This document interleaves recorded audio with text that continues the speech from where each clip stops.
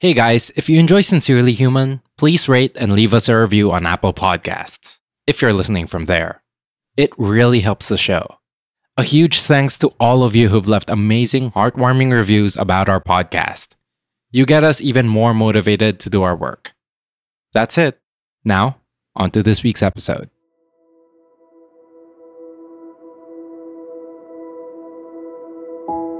What is a neighbor supposed to look like? How does yours look like? Neighbors are the ones we run into when we rush out of our apartment building. Or we drive past their house and they're standing by their driveway. We give them a nod or a wave and maybe a smile. Or they might be the neighbors we welcome into our homes. They know us, they know our families, we love having them around. And when we want to celebrate milestones or mourn in times of tragedy, we rely on them to be there. So I guess the better question to ask is, how should a neighbor be? Are they strangers that become friends? Do they lend a hand when we need them? Are they kind?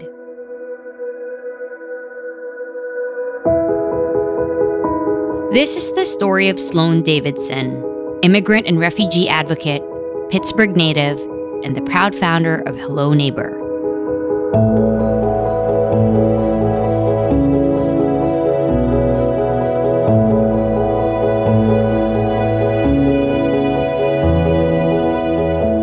This is Camille. And this is Maverick. And this is Sincerely Human, a podcast that tells stories of kindness in action From the lens of today's most inspiring humans.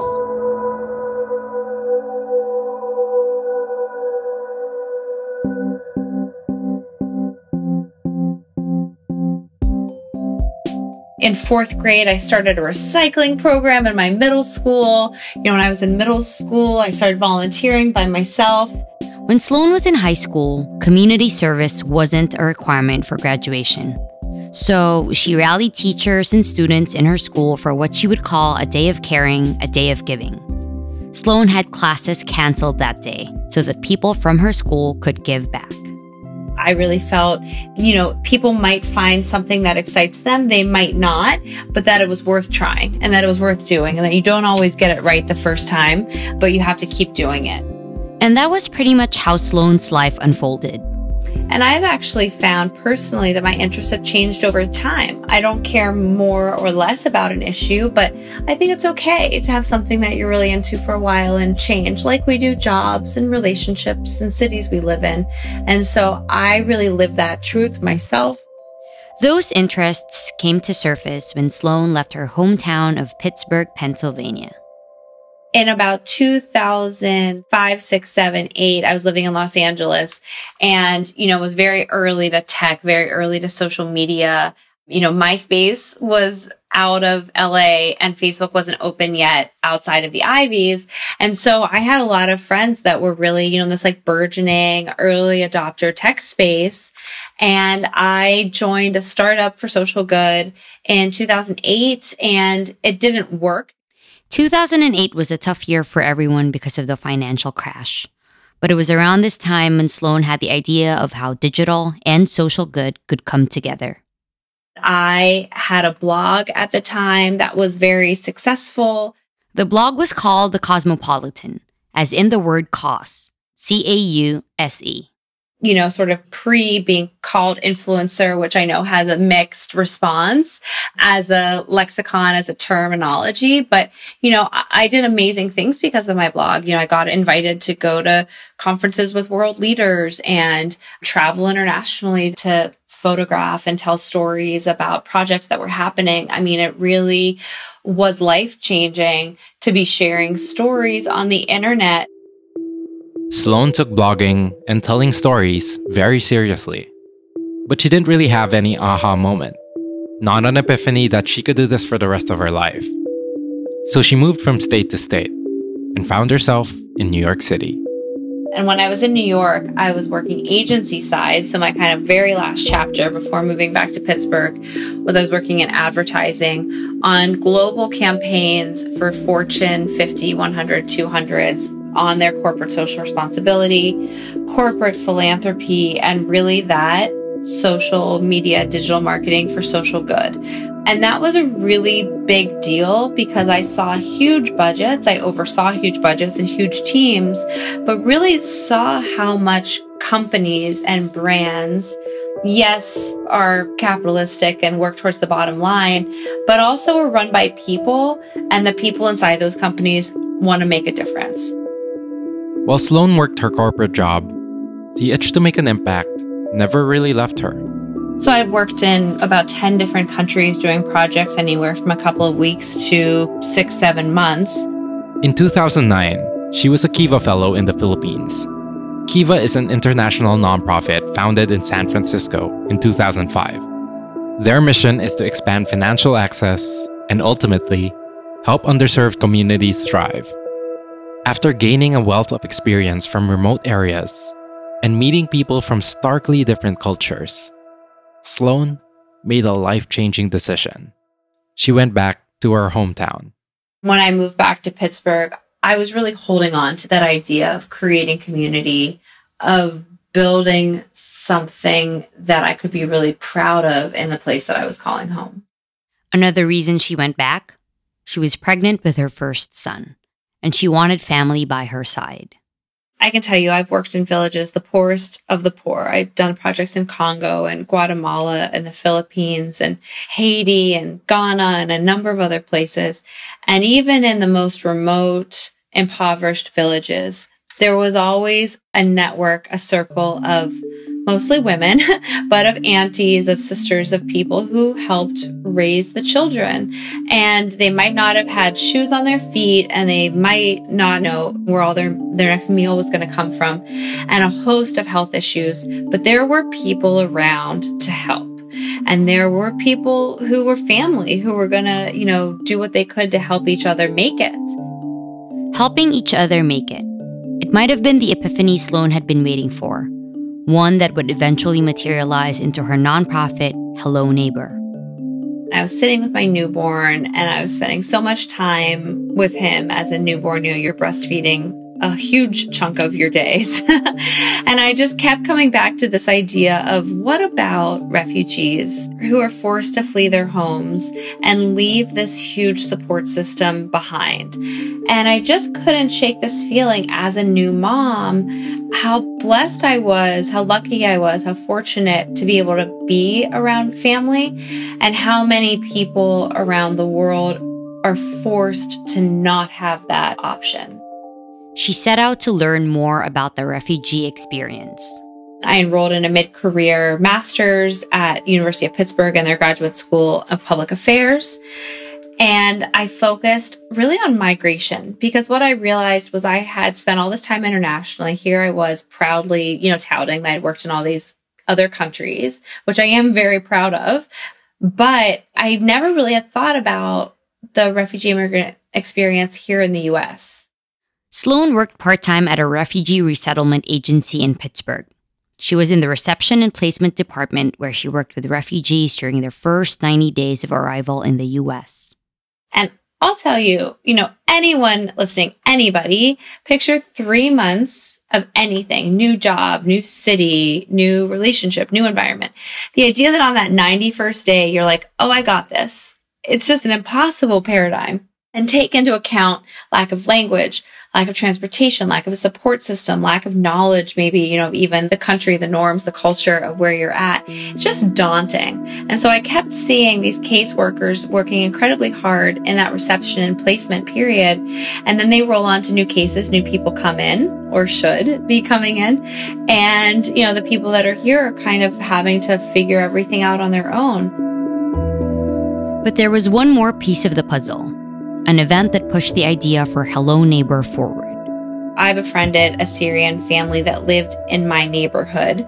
And through getting to know them, sharing meals together, helping them read their mail, taking them around to a museum or showing them something in Pittsburgh, everyone just started saying to me, I want this too. And at first I was sharing it with friends in person, and then I might share an update on Facebook. And then one day I was with the Syrian family, and I said, I think I'm going to write a story about our time together. Is that okay with you?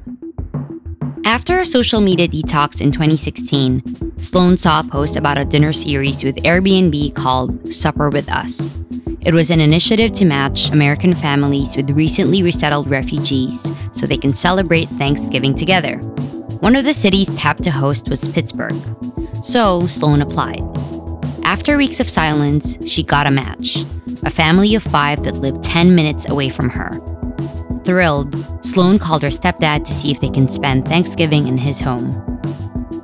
At first, Sloan was worried about how much food needed to be served, with all of the guests they were expecting. When asked, her dad eventually said, "Fishes and loaves." What he actually meant was, "We'll make it work. We'll stretch what we've got, let's do it." Sloan posted this story online, and she didn't really expect much to happen. Usually you just do it for yourself more than anything. And truly, it went viral. It was wild. It was like shared thousands of times and comments, and hundreds of people were emailing me. And I just was really blown away by this idea that people wanted this thing that I very organically created. You know, I was sort of patient zero. And what people really wanted was an opportunity to connect, to help support a refugee family. And so in 2017, Hello Neighbor was born, a mentoring program based in Pittsburgh. Hello Neighbor supports recently resettled refugee and immigrant families by matching them with dedicated neighbors who then help guide and support the families in their new lives. First, when we came to United States, we were a little bit scared. The Yava family is from Congo. Through Hello Neighbor, they found Brad and Rachel, Pittsburgh locals. They were mentors that turned into family. Here are the Yavas on NBC Nightly News, sharing how the program helped their family make it through such a challenging transition. Rachel, she was the only family member who attended the graduation of our son. Really, it was something that touched us. When Jamie was born, the first person I called, it was Rachel. You called her because she's family? Yes, yes. Hello Neighbor families come from 13 different countries of origin, including Myanmar, Bhutan, the Democratic Republic of the Congo, and South Sudan. So I think one of the biggest early lessons I really had were how vastly different every refugee is from their culture, from their country, and from their experience. And hands down, that's the number one. The number two, I think I was really struck by is how different the experience was in terms of how they came to the U.S. For some refugees, they do have what's called a U.S. tie, which is someone that is living somewhere and they say, "Hey, I live in Columbus, Ohio, Detroit, Michigan, Nashville, Los Angeles, Seattle, whatever, and why don't you come here?" And that could be a distant family member, a distant friend, and a refugee can sort of tie their case to that geographic place. But sometimes they don't pick the city. A lot of times they don't even pick the country. So we have a ton of refugees in our program now who were simply told, "You're going to the US." And they might have a sister or a brother in Sweden or in Australia or in Germany, or a handful of their family that's back in the neighboring country from where the conflict was. And they had no concept of America. They had no idea of Pittsburgh. There's a ton of refugees I know who got off the plane and they're wearing flip-flops and carrying a backpack of everything they owned, and it was the middle of winter. And they didn't even know it was cold here. And these refugees, according to Sloan, are just the most resilient human beings. I know that it's incredibly difficult. Most people just can't fathom, what extreme poverty looks like. But even poverty is not the driver of what makes someone a refugee. We're talking about real risk to your life, to your children's life, war, conflict, sexual violence. We're talking about, some families might hear the gunshots or hear the militias in the distance, and it's getting closer and closer and closer. And one night the whole village says, "It's time for us all to go." And an entire village will get up in the dead of night and take what they can and walk to safety. For some who have narrowly escaped death in their home countries, they also have to go through an arduous process to resettle in a different country.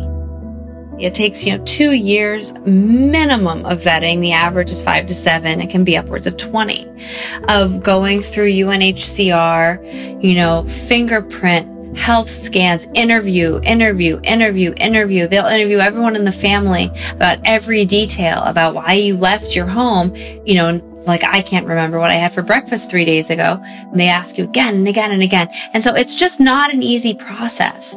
And I just want to say that, they're appreciative. They're happy to be here. They're happy to be safe. They're happy to be in a place where they feel like their children will get home safely at night and will have better opportunities. But make no mistake, they would go back to their homes in a heartbeat if they could. But for a million reasons, she says, including safety, it's just not an option. I do believe that Hello Neighbor is part of a national movement and a dialogue and a conversation around being a good neighbor and being part of building community. And so, we sort of say physically that the program is based in Pittsburgh, but our supporters, our open rates on our newsletter, our donors, and the people who are also looking at doing this work are literally located all over the country. At Hello Neighbor, mentors are matched based on different factors, including proximity, interests, and availability. They do a myriad of activities from life skills to spending time together in each other's homes, cultural exchange, cooking each other's foods, learning about each other's culture, and then really getting out and exploring Pittsburgh. We talk a lot about breaking social isolation as one of the core tenets of Hello Neighbor. Refugees, very similar to other low-income or vulnerable communities like seniors and veterans, really face severe social isolation. And so we really work to break that by getting them out, introducing them to libraries, to playgrounds, to third spaces, to free spaces, to low-cost activities, so that they can feel, not so homebound and able to explore and feel more comfortable in Pittsburgh. In 2 years, Hello Neighbor has matched 95 families. These people who've had different life experiences have learned from one another. And along the way, built friendships that could only come from a place of love and humanity. And so it's not hard to get up every day and do it again. It's really not. It's such rewarding work. It's such beautiful work. It really does feel like certainly what I'm meant to do. And I think of myself as just I don't know, is it like the gatekeeper or I'm not, my mentors and mentees, they're doing it every day. I mean, the people who are involved with us, they're the magic makers. They're the beautiful people who are giving of themselves. And I'm creating the relationships and I'm enabling it to happen. But they're really the saints amongst us. Beyond the tremendous work Sloan is doing to make immigrant and refugee families feel welcome, Sloan does her best to do simple acts that make others feel human. My practice kindness right now is in the acknowledging the humanity of the everyday people that we're around. And I try really hard not to treat anyone now like just a worker or the server or the person you're paying for the thing at.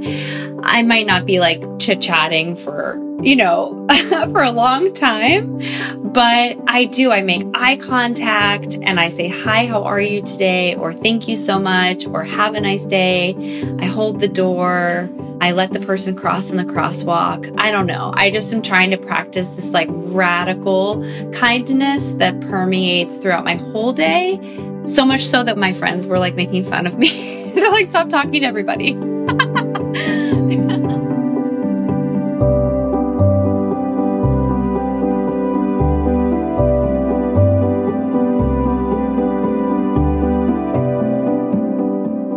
If you want to learn more about Hello Neighbor and how you can get involved, please head on over to helloneighbor.io. That's it for today's episode.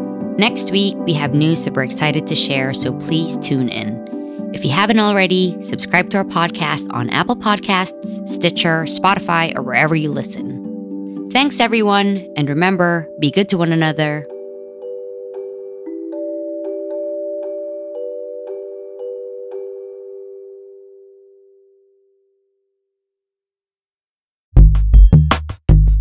This show is produced by Human Group Media. an award-winning social good podcast company. Human Group Media works with thought leaders, brands, and organizations to inspire social change through the power of audio storytelling.